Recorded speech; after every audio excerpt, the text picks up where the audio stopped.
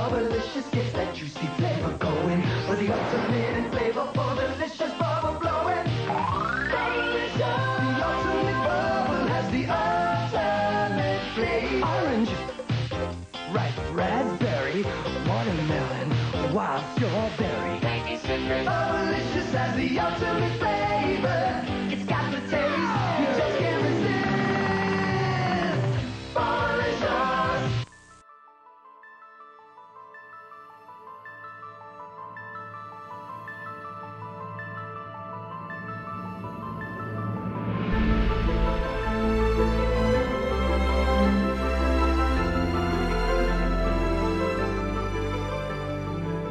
So, what's next for you?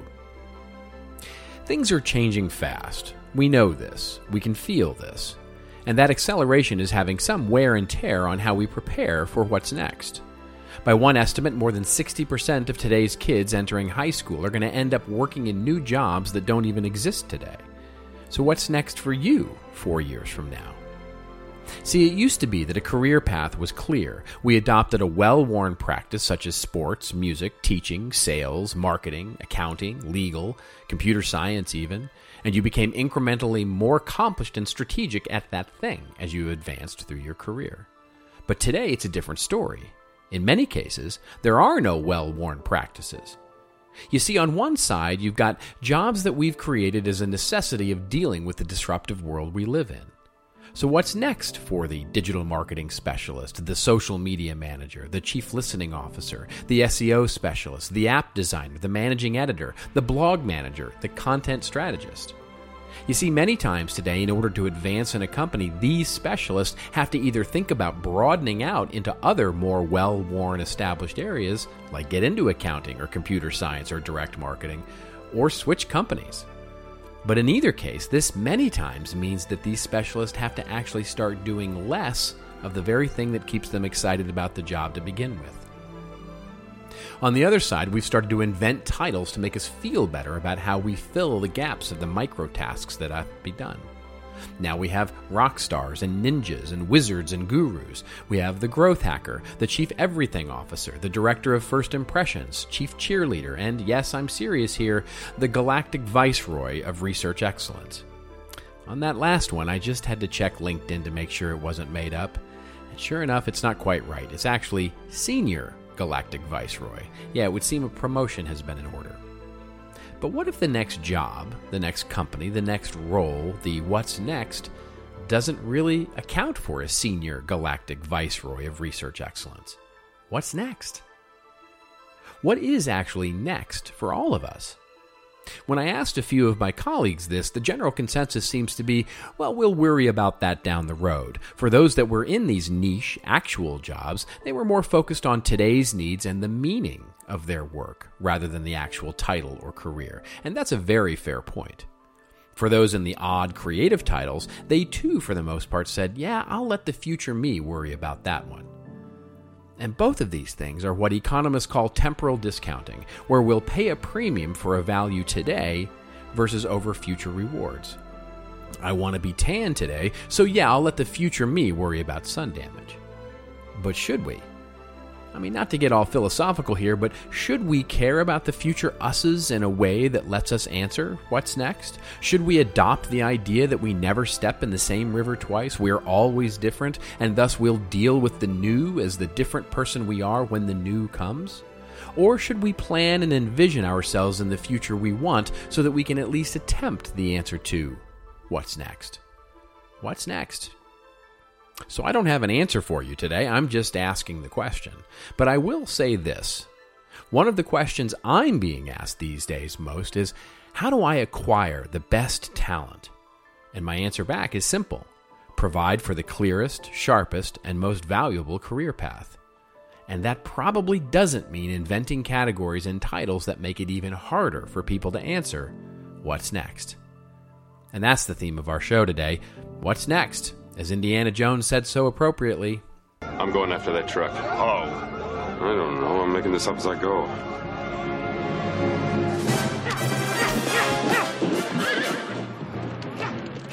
And And now it's time for me, the Global Grand Duke and Viscount of Business Storytelling, and my friend Joe, His Royal Highness, Duke of Publishing, Baron of Orange, and Grand Poobah of all things content marketing, to get on with What's Next. That's our little podcast. You ready for a new title? Well, then let's roll.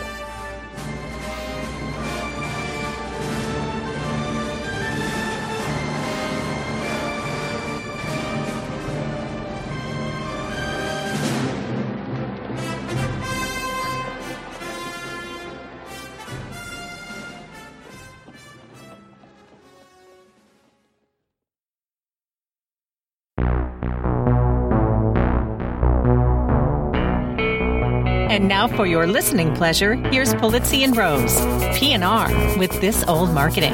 Take it away, boys.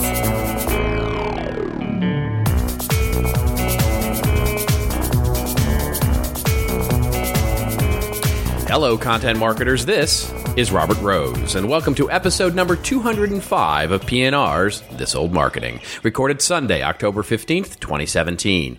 And with me, as always, is my co-host, my colleague, my friend, and I said in the introduction, His Royal Highness, Duke of Publishing, Baron of Orange, and Grand Poobah of Content Marketing, Mr. Joe Polizzi. How are you, my friend? I gotta tell you, I've had a rough week. I know. Your sports ball teams have really taken a beating, as it were. As I told you before we started this little thing, I think I'm going to take up a new sport. Curling. I'm Bocce ball. Bring my broom, and I'm gonna. Yeah.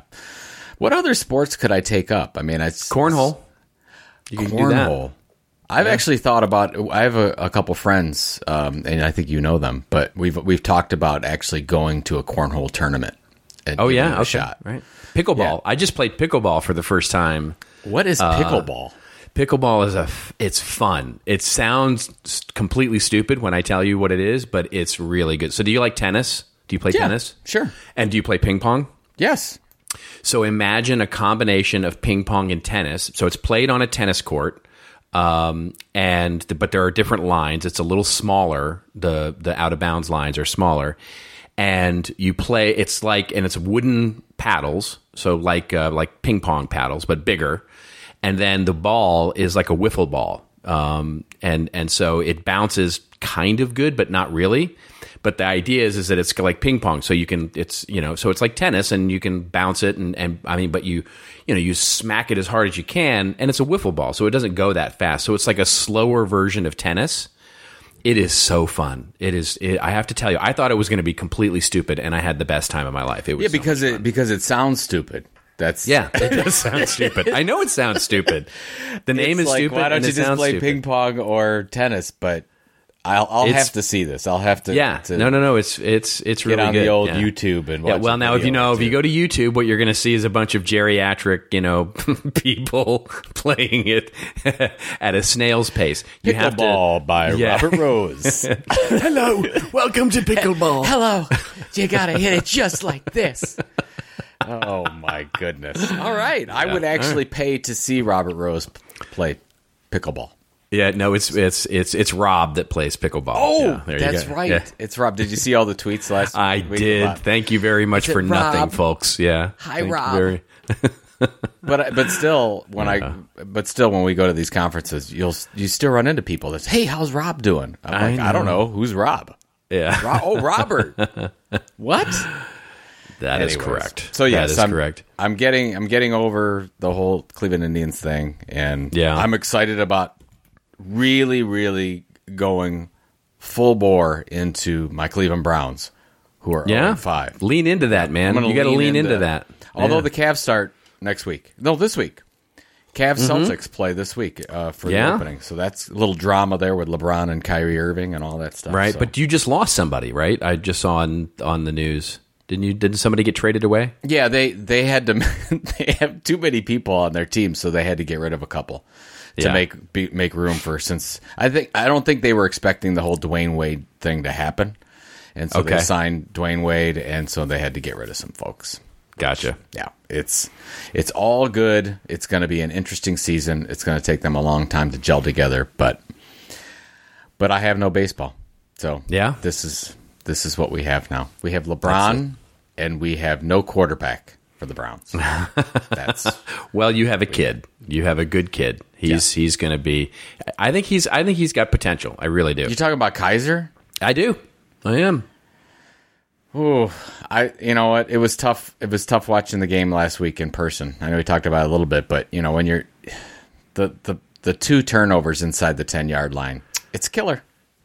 Oh, yeah. He's young. No, I mean the new kid. I mean that's what you're I'm talking about. Hogan. The new kid. Yeah, Hogan. Oh yeah. The Hogan who's starting today. So we'll see. Yeah. As this podcast goes live, hopefully we're going to be talking about who knew that Kevin Hogan was going to be the next Drew Brees. Exactly. There you go. That will be the headline. Yeah, exactly. So, Kevin Hogan lights it up. Before we get we get started, too many horrible tweets from people that hate sports about it. Why don't we start into couple announcements? Yep. Hey Ned, how you doing? So he always fast forward the first 5 minutes anyways because he doesn't want to listen to us talk. All right, couple things. We've got the Content Marketing World videos. Again, that's going to end soon. You won't get an opportunity to download them at all. If you went to Content Marketing World and don't have the videos yet, you can get them here. Or if you did not go and you wanted to go and you want to see all 80-plus sessions in full Technicolor glory, you can go to cmi.media/video17. cmi.media/video17, and then use the coupon code PNR, all caps 100, PNR 100, to save $100. So that's off the CMW videos. And then, of course, we have our big roadshow coming up, Content Marketing Masterclasses, led by Robert Rose, with a guest appearance by me. Go to contentmarketingconf.com, contentmarketingconf.com. And just for those of you who have been asking, the cities are Boston, November 6th, New York, November 8th, D.C., November 9th. Well, that's a heck of a week for us. Seattle, November 28th, San Francisco, November 30th, Chicago, December 4th, Atlanta, December 6th, Austin, December 8th. That is going to be fun. Yeah, we're going to have a good time. Oh, we're going to have a ball. So we'd like to see you there. So that. And I will tell you this. I mean, with no hubris here, I will tell you I've been working this last week on the final touches of the masterclass. And I say this with no hubris because obviously the audience will tell, but I think it's the best one ever. I truly do. I think I'm really excited about this idea of focusing on audiences and building strategy, and it's gonna. I'm really proud of it. I think that.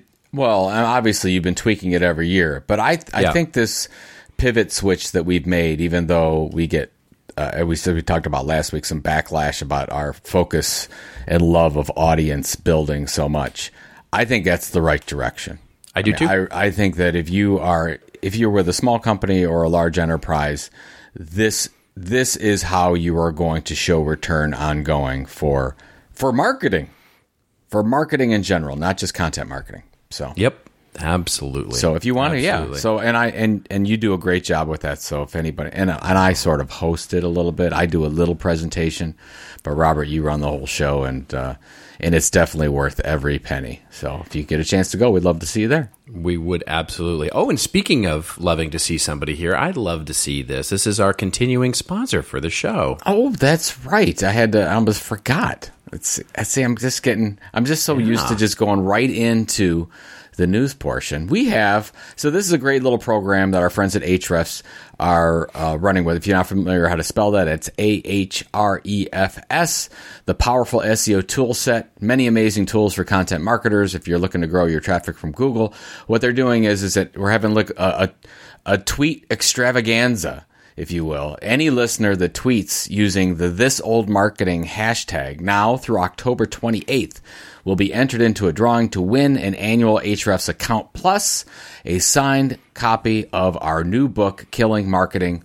And we're selecting one random participant each week. So make sure that you tweet to your heart's content, This Old Marketing, and just a little bit about Ahrefs. I mean, if you really want to find out what your customers are searching for in Google around popular search queries, how you can discover what's getting the most shares, earning the most backlinks, researching your competitors and what they're doing on Google. Ahrefs is a great supporter of ours, and we want to throw out some love for them. So do the This Old Marketing hashtag fun this week, and we'll see if we can get you an account for Ahrefs and a book called Killing Marketing, which is doing quite well, actually. It is doing well. I'm super pleased about that. And by the way, you don't have to make it on the nose, right? You don't have to say, "Hey, I want a book." #ThisOldMarketing. Oh, yeah. Or, "Hey, I want a free account." #ThisOldMarketing. You can do something fun. You can do something silly. Do something like, "Hey, Rob, what's with the name?" Question mark. This old marketing hashtag. Yes, yes. Or you could hashtag up Joe as the Grand Poobah of content marketing. Poobah spelled Poobah, by the way. Poobah. Is that the real name? Is that the real spelling of it? There is, yes, the Poobah, the Grand Poobah. That feels so Fred Flintstone-ish. I know. Well, it's a whole the whole whatever the Shriners and those kinds of those clubs that that had the Grand Poobah. I've always wanted to be an orange Poobah. Thank you for that. Appreciate it. You're welcome. Yeah, Okay, you're welcome. cool. All right, ladies and gentlemen, we're going to get on with our show and move on to our quick hits segment where we talk about some of the larger news, bigger, broader, wider, wonderful news that we think you should be paying attention to. And we'll open up our show with something that does have something to do with content marketing, of course, but is a little broader in its scope, and it's courtesy of TechCrunch. And it is our friends at BuzzSumo. They have been acquired. Dun, dun, dun. Social media monitor Brandwatch acquires content marketing platform BuzzSumo. Of course, as I mentioned, this article coming courtesy of TechCrunch and opens up by saying Brandwatch, a social media monitoring company, has acquired BuzzSumo, a content marketing and influencer identification platform, for an undisclosed sum. BuzzSumo never raised beyond seed stage and was in effect bootstrapped by its founders. The acquisition adds an important arrow in Brandwatch's quiver, which raised $33 million C-round war chest in 2015 for just such a move. Expect more from this company, which seems intent on creating a suite of powerful tools for online marketers. What say you, Mr. Polizzi, to this acquisition? Well, first of all, congratulations to Steve Rayson, a good friend of the show, friend of Yes. of ours at CMI. And we reached out. We did reach out to him, and we got a little bit of a quote here, but yeah. Oh, you're going to read the quote? Well, yes. I mean, here's the quote. The quote is, "Woohoo!" Yeah, exactly. Pretty much, yes. Said with the polish of a PR person's script. Yes, it was Steve. God bless you, but this was we've got a strong focus on social intelligence, whereas our focus is on content intelligence. And it was like, yeah. How do you really feel, Steve? And I think underneath all of the corporate PREs here is woohoo. So congratulations to Steve and the gang there. Yeah, absolutely. Good. And I think the takeaway for the listeners here is, and you and I talked to a number of our exhibitors at Content Marketing World, and I want to say, I think that it's a little slower than I thought it was going to be, but it's really going to start to ramp up as we get into the end of the year and the beginning of next year. Oh, sure. There wasn't a content marketing company that we talked to that wasn't looking at either acquiring or being acquired. Yep. And so we're going to continue to see the consolidation as every one of the big companies are. Not that Brandwatch is a super large company, but they're trying to grow under the showing return and the monitoring, and BuzzSumo is great for them. But I think that this just is another quiver, if you will, into something that's going to continue to happen. And whether or not you use this technology or not, or whether you are in the technology area yourself, this is going to get nasty here in a good way, probably. Yeah. For most Well, people. it's funny because I've had, and this is anecdotal, but I've had over the last 2 weeks, I've had at least 3 conversations with financial companies. So read into that, venture companies as well as private equity firms and others who have called me to say, ask questions about the marketplace, what's going on in it, who are the leaders in XYZ space, et cetera, and I've had at least 2 or 3 conversations with large brands who are looking to acquire technologies who are themselves going, they would say things to me like, wow, we really want to buy a technology here and get it implemented, but we're really worried that it's going to get, acquired by somebody. I said, yeah, it will. Yeah, it's going to, right? You're right. So, you just need to buy safely. And the conversations I've had is who I think, might be the likely acquirers of some of these technologies, because what we're seeing is that the larger, more enterprise level suite types of applications here are looking to get broader and a deeper footprint into the marketing department, and certainly the content side of that, and looking at some of these point solutions that have stellar, quite frankly, brands on their chiclet slide. But quite frankly, are only in that one small little tiny piece. And so when you start comparing client lists, you can just see that there's a natural, affinity there to bring these companies together. So I think you're right. I think in the coming fourth quarter, certainly as we get closer to the end of the year, you're going to see some of that cash get used. And I think in 2018 is when you're going to start to see a real frothy market, as it were. Is it surprising to you that 17 has not had more acquisitions? It is not surprising to me, only in the sense of, and again, I don't mean this in a political way, but given the uncertainty of the current situation in the U.S., and just from, I think it's been a little all signs point to good things in terms of the economy and where generally the economy is headed. But I think it's been an uncertain year, and I think you've seen some hesitancy quite frankly, all across the market, right? From the from travel to acquisitions of companies to expenditures in marketing to, I think you've seen a real, just sort of not necessarily a reluctance, but a hesitancy to say, okay, we're going to do this. But, and so I think now that things seem to be getting into a bit of a pattern, I think we're going to see some of that. Now, all of that is up in the air if things go weirdly sideways, in the coming months. But I think if it stays the same, I think we're going to get, into a pattern here where you're going to start to see companies go, we just got to move. We have to act, and there is too many companies out there right now. The MarTech space is just, there are way too many companies. Too many companies and too much cash on the sidelines. Yep, exactly. Yep. So there's something's bound to fall. Yep. There you go. Yep. That is exactly right. Okay. Anyway, moving on. So congratulations to the BuzzSumo folks. Great, great, interesting solution there. And we'll see if BrandWatch can actually transform itself in the process. Moving on to our second story here in our quick hits. It's a story brought to you by Recode.net. And this is fascinating, actually. Snapchat, it's been a while since we've talked about our friends at Snap. Snapchat will now show you more info about the cool places your friends are visiting.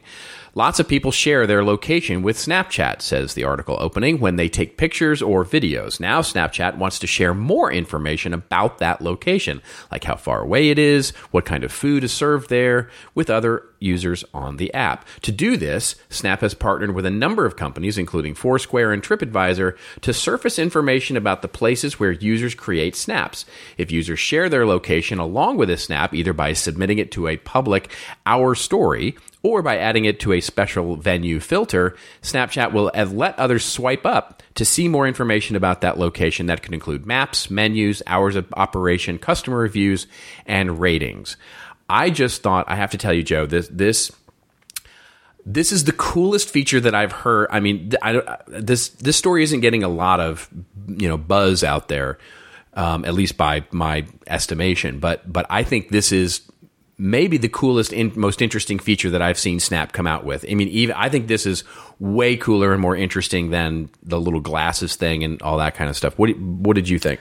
Well, what I like about it is the fact that they are, instead of figuring out how they're going to expand their audience and get more people, they're going deep within the audience that they have. So it's because obviously it's all about, and what I've noticed with the, whether it's my son or his friends using Snapchat, this is how they communicate with their core friends. It's not like on Facebook where you might have acquaintances that you communicate with and you share stuff. This is like you really communicating with a core group of people. And now, if you think about, okay, where is Joe on Snapchat and I'm communicating with my friends? It's like, oh, okay, well, where is he? And do I want to go there? And let me get more information. So now you've got this, you've got more information about how that's going to happen. So the deeper engagement is the one part of it. And the second part of it is you've opened up a new stream of revenue, which Snap desperately needs to do outside of advertising. Now, the Record article talks about, they can offer more advertising, but I think there's probably a better opportunity for affiliate sales if they are driving revenue or traffic or other programs that they're going to have that maybe aren't advertising. Why not based. both? I don't know. I think both. Absolutely could do both. But I think that the reliance on advertising for Snapchat, as well as it is for Facebook and Google, those are things that they're trying to get past and other ways to drive revenue. So if you can do more than one, then good for you. So I like it. What an incredible native play here, right? I mean, how interesting is the native content piece here? I just think it's fascinating. I mean, if you could figure out a way to offer up to the businesses, you've turned physical businesses into publishing platforms, right? And so both from a competitive and or to the business itself or to adjacent businesses, for example, if I'm in the, barbecue sauce, right? I sell barbecue sauce. I'm going to buy every barbecue restaurant around. And when you swipe up, I'm going to tell you the coolest recipes that you could make with my barbecue sauce. And that's just off the top of my head. I mean, that may be a bad example, but the point being, you could buy interesting, like as you would buy a publication, you could buy interesting physical locations and have, when you swipe up, interesting articles and content that actually deliver value relevant to where you are or what you're looking at right now. Because think about it, you're not there, you're actually seeing someone who's there. So you've got the FOMO that I see my friend who's going to this really cool barbecue joint in Nashville or Texas or something like that. Oh man, that's really cool. And I swipe up. The reviews are kind of, okay, that's not that interesting, quite frankly. Because as an audience member, I'm going, well, I don't care what the reviews of that place are because I'm not there. I'm not going there. But the interesting thing is that what is it that I've got the little FOMO about not being there in this really cool, interesting place that he's in. Now I want something relevant, and why not have it be a recipe for how I could make cool barbecue or something like that? I think there's a really interesting monetization thing and content play here that isn't being talked about, that quite frankly doesn't need the TripAdvisor or the other partnerships. Yeah, I could see that. Like, hey, the new Zero Coke is sold at this place, and come and get it. But if you can't get it, here's some other stuff about that, I guess, right? That's what you're talking about? Yeah, it's just basically, what struck me so much as a cool idea about this whole thing wasn't the sort of, if I swipe up, I get to see the reviews or the ratings or the menu at that. Maybe the menu is kind of an interesting thing, but the, if I swipe up, I want to see what's relevant to me, not what's relevant to the person who's taking the picture, right? Because I'm home. I'm at home, or I'm at work, or I'm on an airplane, or I'm I'm waiting for a train, and I'm thumbing through, all these wonderful pictures, and it's like, oh, that's so cool. They're at the dog park, and if I swipe up, what do I want to see? What's relevant to me? And what's relevant to me as an audience member at that time is not information about that dog park. Maybe it is, because maybe someday I want to go there, or maybe someday I think it's interesting. But more relevant is I'm not there. So what would feed my need right there about talking to me about what's relevant in that photo? And to me, it seems something contextual that adds value to my life as an audience member in that moment. And I just think it's a really cool opportunity. Yeah, the article doesn't say anything about that. That is a Robert Rose original idea. Yeah, or maybe that's Rob's. I don't know. Yeah, it depends on if it's good or bad. Then. I don't know. I didn't even think about that. I just was thinking about the fact, just from a business model standpoint, I'm glad that they're they're adding on things that their current audience would be interested in and lead to deeper relationships with the people in their network. That I like. Yeah. Instead of focusing on we need bigger or more, which I think is the way to failure for them. So yeah, I love that too. And this is and if I will make the prediction now that Instagram/Facebook launches something very similar to this very, very soon, before the end of the year, I would suspect. Well, I think if you take any precedence in what's happened in the past, it's going to happen next week. Yeah, exactly. Because that's what Zuckerberg seems to do. They're kind of watching what Snap does. So that's exactly right. All right, they can't buy them. Yes, that's true. That is absolutely true. All right, our last story in our quick hits here comes to us courtesy of Pew Research. Pew, pew, pew, pew. So the headline here is every time I see Pew Research, I always think of the pew, pew, pew, pew. Anyway, key trends in social and digital news media. Articles opens up by saying digital news and social media continue to grow, with mobile devices rapidly becoming one of the most common ways for Americans to get news, says Pew Research, stating the absolutely obvious. As journalists and media practitioners gather for the annual Online News Association conference, here are 10 key findings from recent Pew Research Center reports about today's digital news media landscape. And they then go on to outline some of the insights from their fairly robust research. Do any of these stand out to you? So basically, it looks like, according to these charts, in the next 2 to 3 years, maybe less than that, then more people will be getting their news from online sources than television or any other in any other place.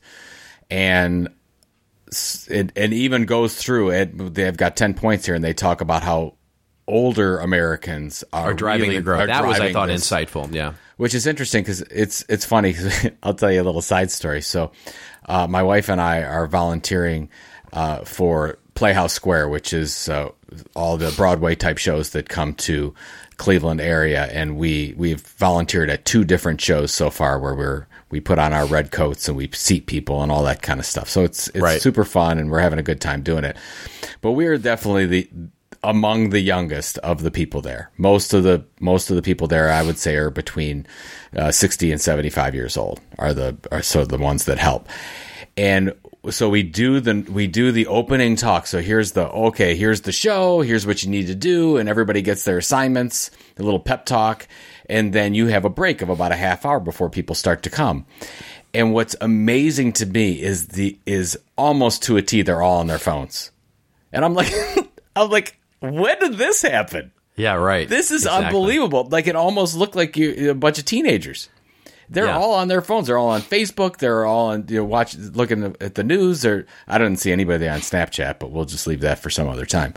But I just thought that was interesting. Now, so that's happening. We can see it happening. Pew tells us it's happening. The concern is, and they talk about this at the end of this article, there's still this fake news issue. And if let's say you're getting your content from your friends on Facebook, which a lot of people are, and they're sharing some of this news that's not fake, and you don't have like an in-between where generally, depending on what news that you look at, but if you're watching the news, there's a group of editors that have been looking at this news, and they put it together, and they say, okay, this is the news that makes sense for our viewers. Well, you don't get that online. You're getting all kinds of stuff that happens to you. So, and of course, there was all talk during the elections last year where you're sort of just looking at the news you want to see, right? Because Did you see? I don't mean to interrupt you there, but did you see? We'll put the link in the show notes. The Larry Kim, his article about how he did an experiment where he created a fake news channel. I didn't. I saw the headline. I didn't read it though. What was it? It was a fascinating article where he basically, broke down and in an Anatomy 101 how you create a fake news channel and a fake news story, boost it with a Facebook boosted post, and he got hundreds of likes, started building his fake news likes. Basically he started spreading fake news with, he said, basically 4 clicks and about, $50 worth of media budget. And he ended up paying like 29 cents per like or per share or something like that. It was crazy simple how easy it was to do it. Oh, that's scary. So that's the issue. I mean, so this is it. We know what's happening, but we have an issue right now with people just not getting the correct information, and there's no in between, which is good and bad. I mean, we talk about it, right? There's no middle organization that stops us from getting the information directly from the source. That can be really, really good, as in a la content marketing, or it can be really, really bad, a la fake news. So the level of crazy has gone to such new heights. It's absolutely mind-boggling. I had somebody in my Facebook feed who is no longer there, who was, and I kid you not, I'm completely serious here, was propagating the story that all of the Northern California fires that are going on right now were actually engineered by the government to burn down the pot farms and to cover up a pedophile ring that were going up in Northern California. I mean, that's the level of crazy we're dealing with these days. It's just absolutely mind-boggling. Well, the sad thing is that you don't need it. Well, you just talked about Larry Kim's article. You don't need that much to spread that. Yeah, it's absolutely crazy. So I don't know. All right, did you take anything from this? I did. Yeah, my biggest takeaway was some of the when on the social media side, the crossing over of educated versus the some college or less in terms of the way that the direction was going, where basically college plus educated consumers were getting less of their news from social media, and some college or less educated was getting more, and those lines are now have crossed and are now diverging up and down accordingly. I thought that was fascinating, which speaks to the increased success we've seen with some of the content brands out there, sort of the more classic oriented content brands that we saw, that we've in the news brands that we've seen, but it also speaks to the popularity of what's going on with what we just talked about. I think the last one that I would point out was the interesting was was 9. It was their 9th point, which was online news that comes via email is the type of news that gets the most follow-up action. In other words, that weird email that you get from your uncle or aunt or sister or brother or friend or whatever that links to a thing, that's the one that's going to get the most follow-up action. So speaking to a couple of things, one is sort of the just the sort of power of when you get that email from your family or friend. But the second is still the power of email, right? Which is what struck me there and there's another story that we didn't choose to cover this week, which talked about the power, the power of email and how email is truly the source record here in terms. And so email by every stretch of the imagination is not dead from a news perspective. We often think of as email as simply the communication, but it is in many ways a lot of the way that people get their news. What's interesting about that though, if that's true, which I don't doubt the research, then if we are publishing online, we should move our calls to action, the email to a friend or email to a group of people up in the calls to action. But really, on most websites you go to, even if you look at the TechCrunch article, they've got Facebook and Twitter and LinkedIn and Google Plus and Reddit and StumbleUpon, and then they've got email. Right. So I don't know. Maybe you move that up to the front. If this is correct, then you would. The forward to a friend thing is a very powerful thing that is not often used. It's absolutely true. So there you go. Good. Yeah, absolutely. All right. Well, those are our quick hits this week. Now moving into our in-depth, where we look and take a little bit of a deeper look in terms of what's going on in the world of content marketing specifically, and uncover there. And our first story is a happy story, wonderful, interesting story, one that there's this new book about, in fact. And this comes courtesy of W&V. I'm not going to try and do the German. This is a German magazine, so if you click through to this, you're going to need Chrome so that you can do the translation if you don't speak German. Big hat tip here, by the way, to Florian Heinrichs, who's at FM Heinrichs on the Twitter. Thank you, Florian, for this wonderful story. The headline here is Content Marketing, Mercedes is marketing and making money from it through IQ Media's looping content. And the article now, the Google Translate, and I don't speak German, so please forgive me here because the Google Translate's translation is not necessarily wonderful.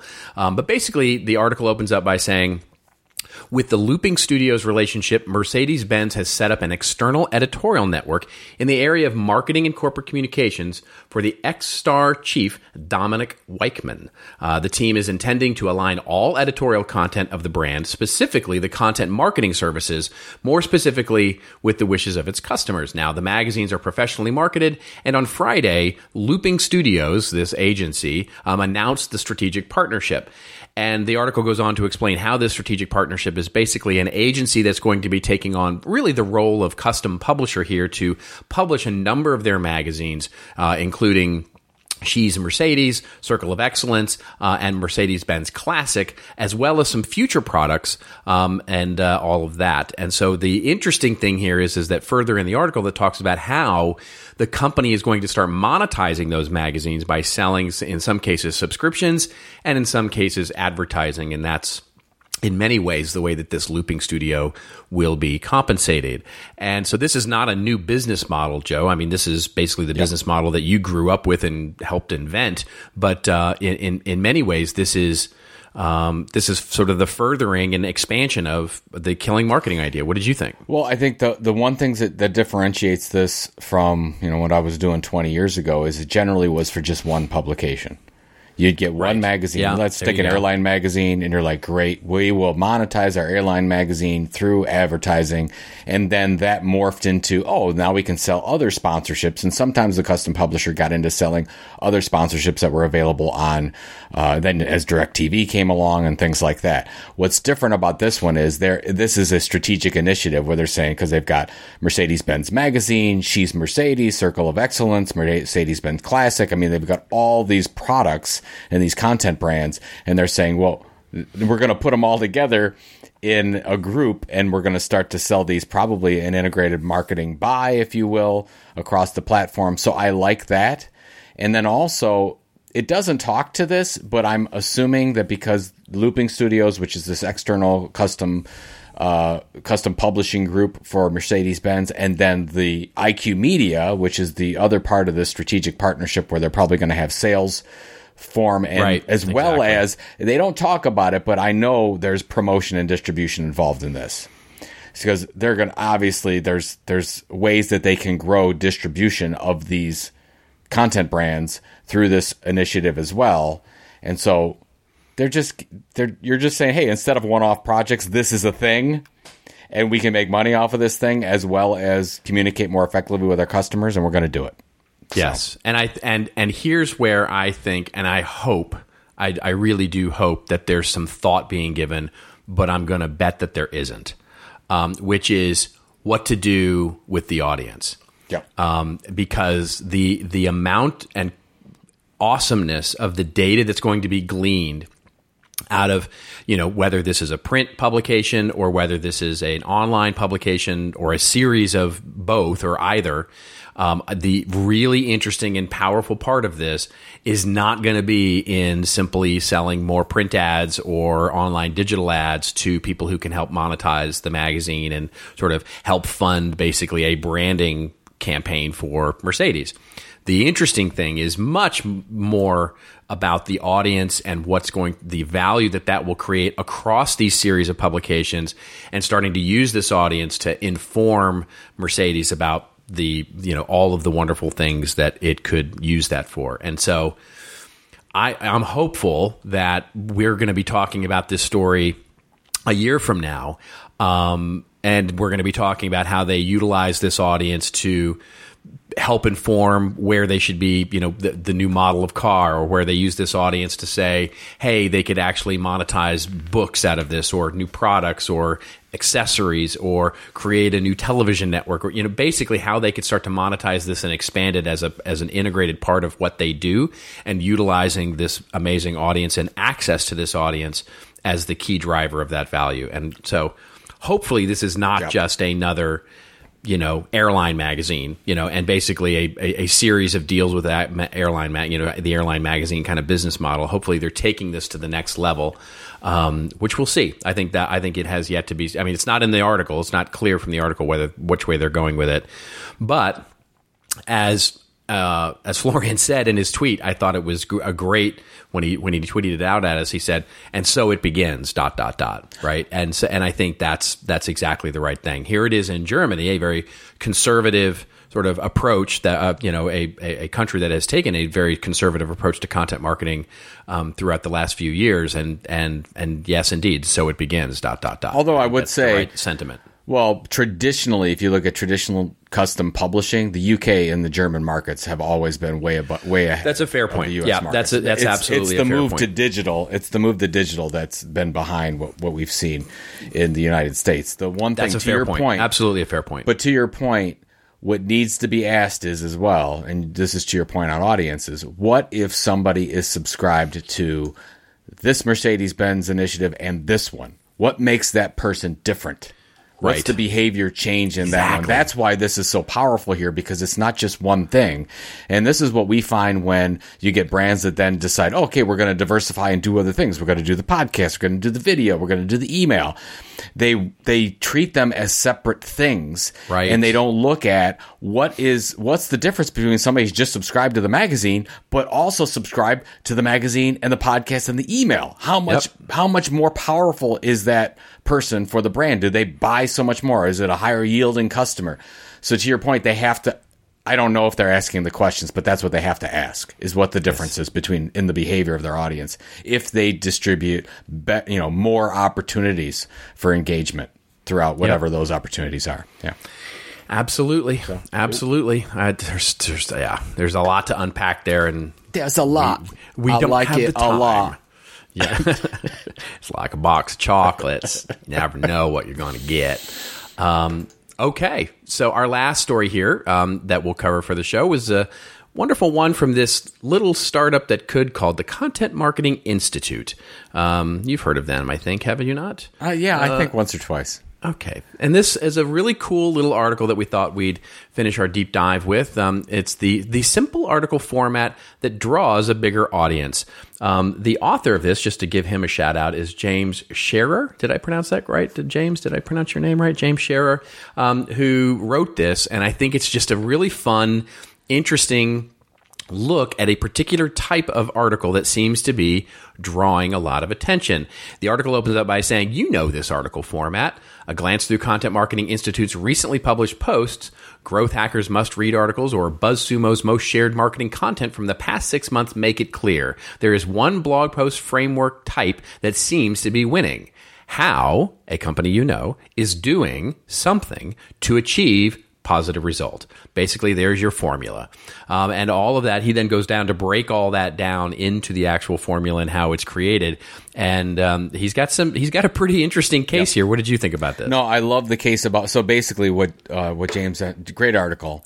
And what James ends up doing is talks about how when you link your content with a brand, with a well-known brand, it helps in the credibility of that brand and the viewability and the shareability, and everything goes off the charts because you're adding some brand like Coca-Cola or Patagonia or whatever you're talking about. So that's right. So basically what you're doing is, if you do this correctly, you are going to give your content more of a chance to be seen and shared, because you're sort of riding the coattails of somebody else's credibility. Makes it more a piece of trusting content. And it's interesting because our editorial team, CMI editorial team, who are fantastic, they've been doing this for a long, long time. This is not a new model by any means.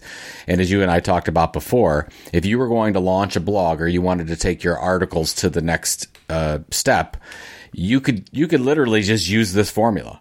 It's not a formula. You don't have to say, oh, no, I have to do something different. As long as the content is different, where you're saying, oh, this is the company, this is the big brand we're talking about. Here's the incredible thing that they're doing, and here's the results that they're getting. That's been done for years. Right. I mean, this is not a new thing, but just coming up with it and the rationale, and that's what James goes through. And he goes through steps, by the way. It's a very helpful how-to post, where if you're interested in doing this, he'll tell you exactly how to do it. Yeah. It's fun. I mean, and by the way, folks, what we're not saying here is that you should go copy paste, and make this a template for your marketing strategy. What we're saying is use this as one data point for a kind of article that tends to resonate more. We often rail on the idea, there's a company that will go unnamed that often sends things like the best times to tweet is Tuesday at 11 a.m., right? And of course the best time to tweet is Tuesday at 11 a.m. until you write the article and everybody starts tweeting at Tuesday at 11 a.m. And of course that's, so your mileage will definitely vary here.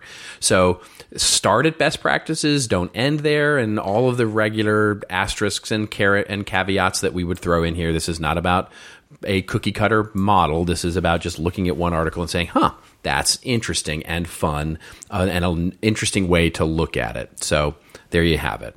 Yeah, and the one thing, and that's my cautionary sort of advice at the end of that. No, and it's good advice. And the one thing that I thought was interesting too, and sort of talks about this in the article, but if you're looking for a really good case study, and a lot of times you want other influencers in the industry to share that when you get done with the article, and you get a lot of this, Robert, I do as well. You reach out to the influencer and you ask them, what are the 2 or 3, don't tell me what are the 2 or 3 companies that you think are doing it really well? And we'll say Aero Electronics or John Deere or whatever. Right, and then you go and do your research. And then when you're done with the article, then you come back to the influencer and say, hey, I went and did this, and this is what I found. What do you think? And odds are that influencer is likely to share it. So it's another influencer strategy that works really well if you move forward with this. Yeah. So many emails I get that are literally one line. The subject line of the email is, will you share ... And then I just know what's going to happen when I open that email. And I open the email and it says, hey, I just wrote this awesome article link that doesn't say anything about what the article is. I just wrote this awesome article and a link to the article. Thought you'd like it. And thought you'd like it. And you should share with your community. Right. Yeah. Exactly. So anyways, don't do that.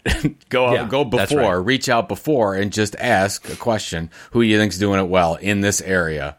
And then go ahead and do your research with the article. That's right. So.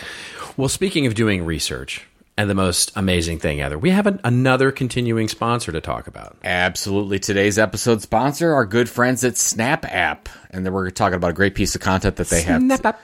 Today's buying communities are diverse. Millennials are already taking their seats among Generation X and baby boomers at the buying table, making navigating the already complicated buying environment even harder thanks to their different preferences. Though this shift might seem minor, it greatly impacts how marketing teams operate, sales teams engage, and how purchase decisions are ultimately made. SnapApp and Heinz Marketing, two good friends of ours, recently conducted research to answer the question, how do different generations like to buy? Their report, every time I get to this point, the millennials are here. How generational differences impact B2B buying committees today looks at differences between the rising millennial buyer, their Generation X and baby boomer counterparts, and how B2B marketing and sales strategies can address the gaps between them. You can download this report. The millennials are here at cmi.media/PNR205. That's cmi.media/PNR205 to get this awesome piece of content. And you and I both know this, Robert. You got a lot of our friends that we work with that are very concerned about how millennials are going to disrupt their organization and their buying process. So if you're one of those people, you need to download this and check it out. It's not their fault. I'm just going to say it. It's not the millennials' fault. No, definitely it's not their fault. It's not. No, nobody said this. Why did you say that? They get Nobody a lot of stuff hung on them. Anyway, now you got this is an amazing. This is a wonderful piece that talks about how truly we're stratifying the market, and it's a fascinating way to sort of take and optimize your approach to the youth movement, as it were. But it's always been that way, right? I mean, when it was Gen X, it was always like, that pesky Generation X. They're screwing everything. We were apathetic. We were apathetic, and we were mall rats, and then we were only concerned about ourselves, and we were selfish, and which is completely true.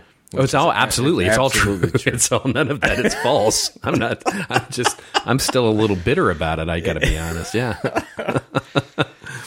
All right, ladies and gentlemen, and thank you to Snap App once again. Oh, yes. For that wonderful sponsorship. It is now time for your favorite part of the show. It is our rants and rave section where Joe and I go off on a little bit of a rant or a little bit of a rave over something that makes us feel like we have the title of chief headbanger against the wall, or something that makes us feel like we're the chief positive officer.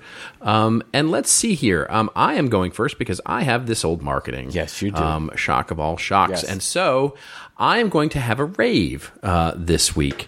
And I'm going to keep mine relatively short because I know what your rant is coming up, and I definitely want to have a discussion about that. Mine comes from, the link that we'll put to in the show notes is from eConsultancy, which is a really good source for stuff, generally speaking. But this week, and an article written by Ashley Friedlein, I think is the way you pronounce his last name, Friedlein, at eConsultancy, and he has the title of the article is Introducing the Modern Marketing Model, and he calls it his M3 model for the aforementioned 3 M's there. And he opens up by saying, look, the increase in new channels and technologies has dramatically changed the environment in which marketers operate, but the way in which marketing is taught, understood, and operates has not really changed. You could have put that first paragraph in the front of our book. And I as soon as I read that, I went, oh, you have my attention. And so he then goes on to sort of outline in a very, nice, concise, wonderful way this new marketing model, which he breaks down into this modern marketing model, which goes into strategy, analysis, planning, and execution, and sort of segments all of those things in there. I will note, and when he sent this article over to us, the reason he was sending it over to us was because it was noted as how prominent a display customer experience and content took in terms of this new marketing model. And I have to just tell you, and I won't go into the details because you should just go read the article and get into it. It's really good. I mean, it's out there. It's different. It's a little bit it's a different take on our 4 Ps and what we were classically taught as marketers. But it's not so different that it will be completely unrecognizable to you. It's organized. It's very clear. I'm just raving about it because I just think it's fascinating. And maybe the most fascinating and relevant to this show is where he says they've removed product as one of the 4 Ps and replaced it with customer experience and content. And, oh, wow. And he notes that it says this is going to be controversial as we talk about, but that's really the idea of, certainly our book and writ large, the last 2 books, right? So Experiences plus Killing Marketing really sort of are encapsulated in that one paragraph that he talks through there. So, I'm biased, obviously, because of the way that, the way my lens through marketing, but I just think that Ashley really got this right. And I just think it's a really interesting and wonderful piece. So I had to rave about it. Absolutely. Worth reading. Yep. All right. So I have a rant and a rave all in one article. So I have to give a little bit of backstory with this. So John Miller, who's at Scribe Miller on Twitter, tweeted at me, but I totally missed it because he spelled my name wrong. And so I have to give a shout out to our VP of Marketing, Kathy McPhillips, for making sure that I saw this because I totally missed it. But John tweets me a couple weeks ago and says, at the Ringer discovers content marketing, but doesn't call it that, maybe making Joe Polizzi a bit miffed. And links to the article here, and I wanted to go through it. So the article is from The Ringer, and it's entitled, Can Tech Startups Do Journalism? So I have a couple takes on this, and then I sent this to you, Robert, because I wanted to get your take as well, because we've had some discussions around a few of these areas. But the one thing is, they almost talk about this thing called content marketing, which they never call content marketing, as something completely new, and it's a Silicon Valley thing, and oh my God, startups are doing journalism. And you and I and CMI and lots of other smart people have been covering this for a long time, but they never call it like what it is. And I've read the whole article, and I was trying to read, and like, are they naming it something? Is this new journalism? What are we talking about? They never really name it. And I've always been very adamant about calling it something because that's how we bring a community together, and that's how we can have educated conversations because we know what the heck we're talking about. So I just thought it was weird that they go through this whole article.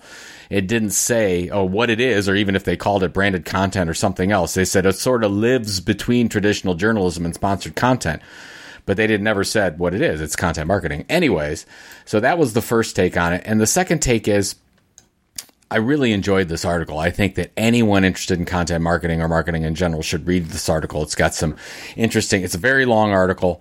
But it's worth reading. But the one I wanted to get your take on specifically is there's this back and forth talk between those brands like Casper's Van Winkles, which we've talked about on the show, that very much has a separation between the content brand and the brand itself. And they basically barely mention it, like you and I have talked about J&J and Baby Center. It's like you really have to work to find that Baby Center's a J&J product. You have to work to find whether Van Winkles is a Casper product. The same thing with Mel, MEL by Dollar Shave Club. It's very hard to find that there's a linking there. And they say that they do it purposely, especially if you go into some of the quotes from the people that work at Van Winkles.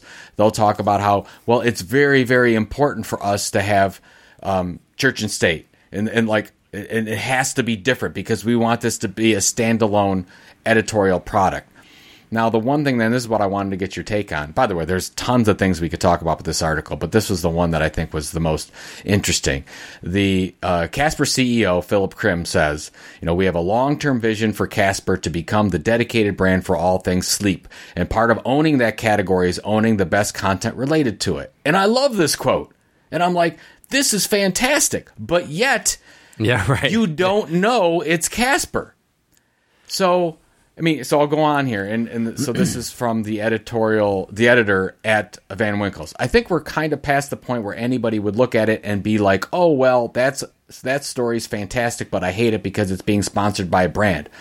That's kind of irrational given that most media is ad-supported. This is just a more direct way of creating ad-supported media. But again, the problem is that how do people know? Because you're not saying that it's you doing it. And I guess the big you and I have had some disagreements on this.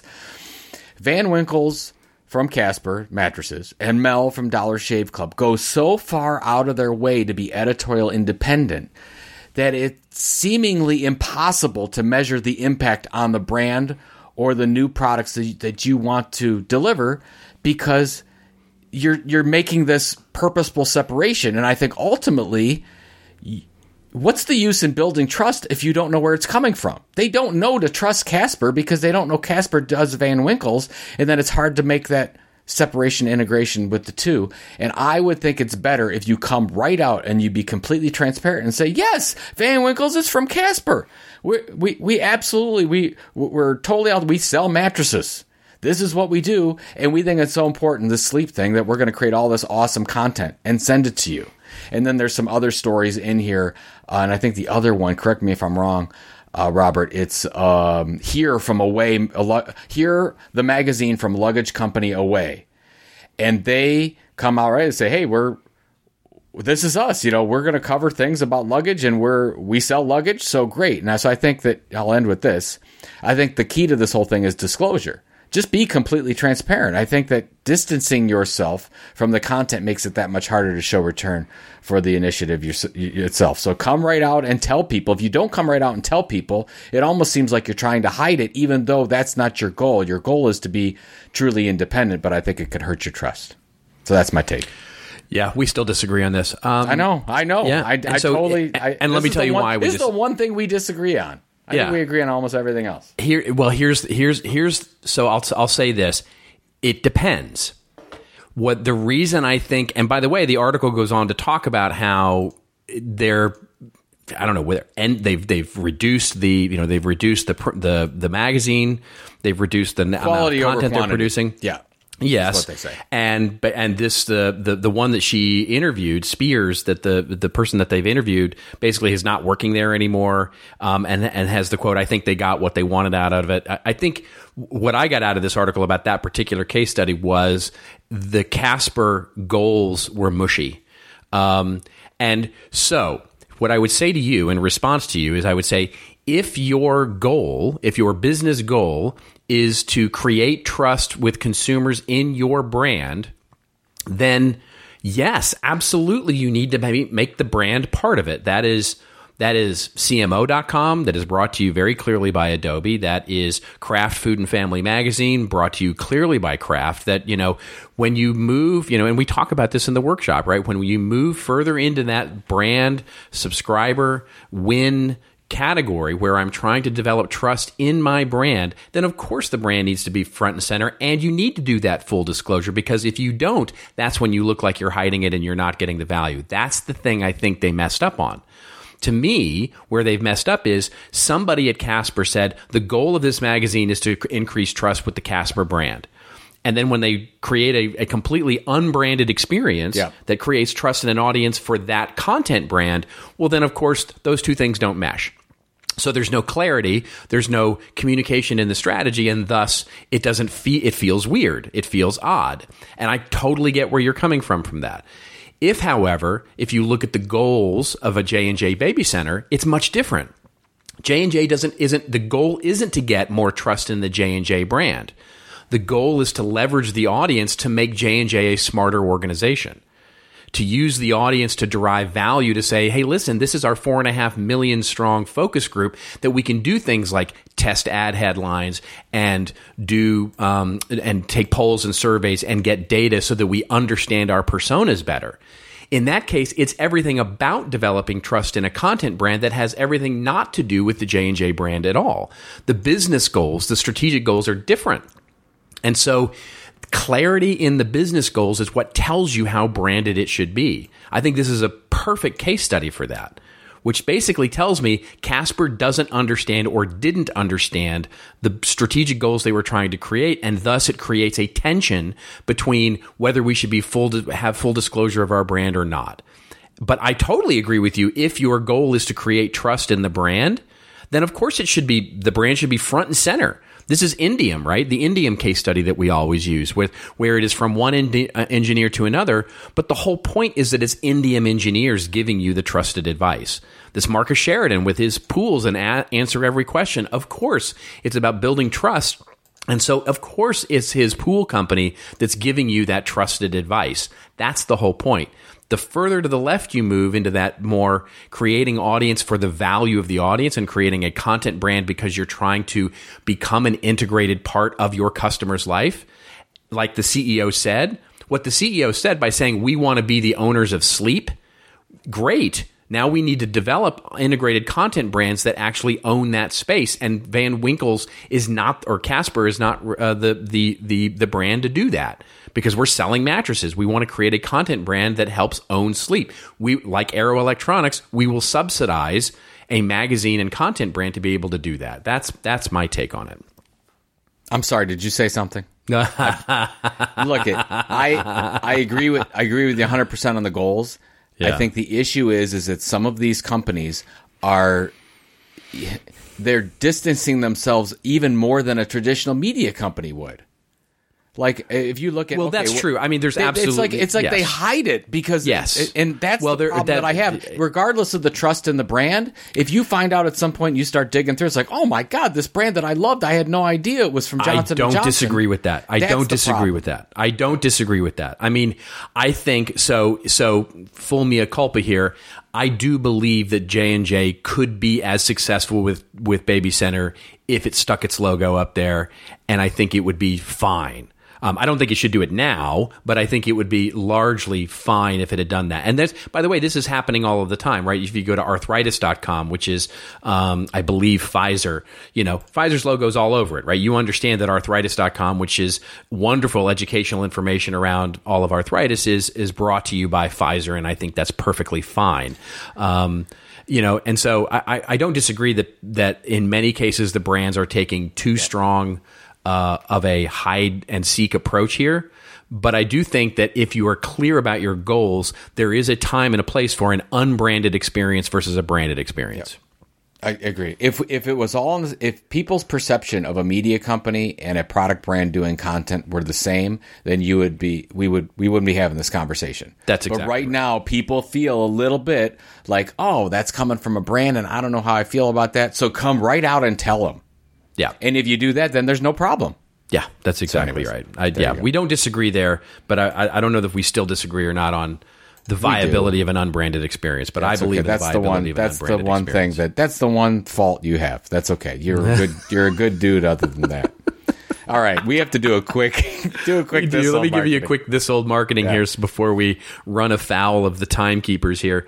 And this one it's a short one, so there's not a lot to talk about here. This one, by the way, big hat tip here to our creative director, Joe Kalinowski, who sent this over to us.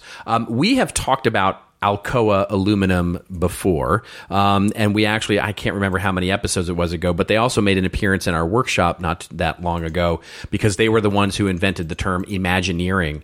But they have a really fun, speaking of coming up to Halloween and all those things that are fun and supernatural, they had a show that debuted in 1959 and ran for 2 years on television called One Step Beyond. Do you ever see any episodes of One Step Beyond? No, I did not. Joe? No. It's a fascinating show. I remember them from when I was a kid.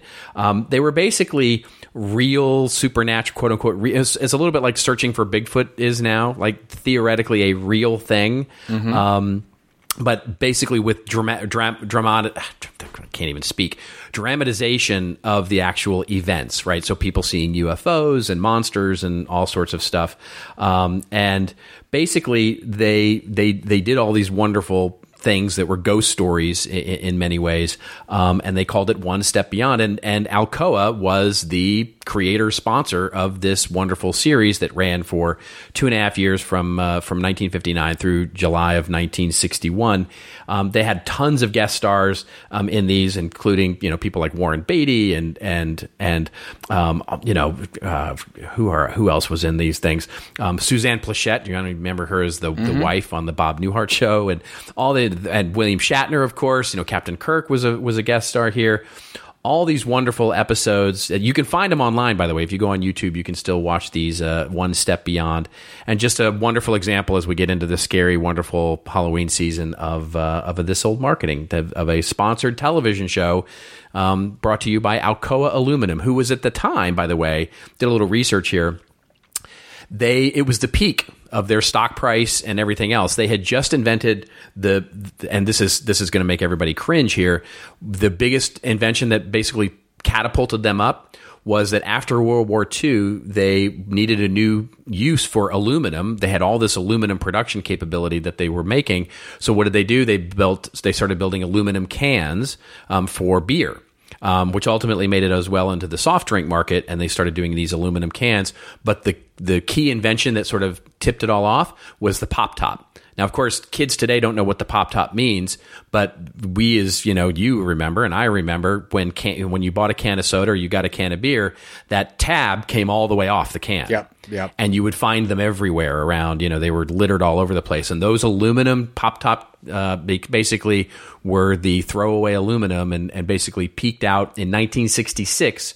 Alcoa had its stock price peak, and it was during this time that they were sponsoring things like this One Step Beyond. So an interesting case of this old market. Very interesting. Unbelievable stuff. There you go. I remember. Yeah. I can't believe it.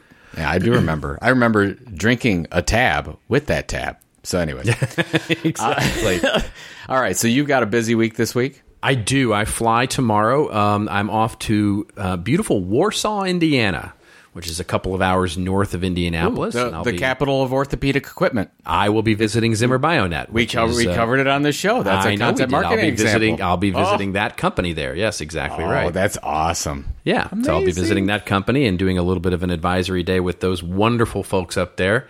And how about yourself? Good. I've got a local event, Cleveland Web Association. I'm going to present it for them this week, and before I head off to beautiful Des Moines, Iowa next week for Iowa PRSA event. So it's getting crazy.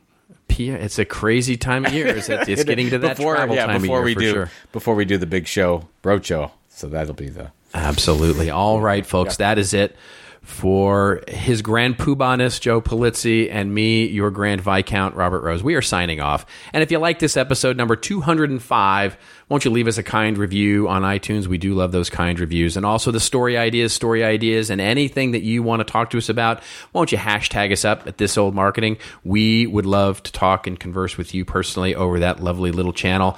And of course, we need you to send email too. If you prefer the email, we can get an email at thisoldmarketing@contentinstitute.com. So tweet us up, send us an email, whatever you like. And of course, all the links that we talked about today will be available in the show notes as we go to publish on Monday night. And, of course, in the show post at thisoldmarketing.com on Saturdays. Until next week, everybody, remember, it's your story to tell. Tell it well. We'll see you next week on This Old Marketing.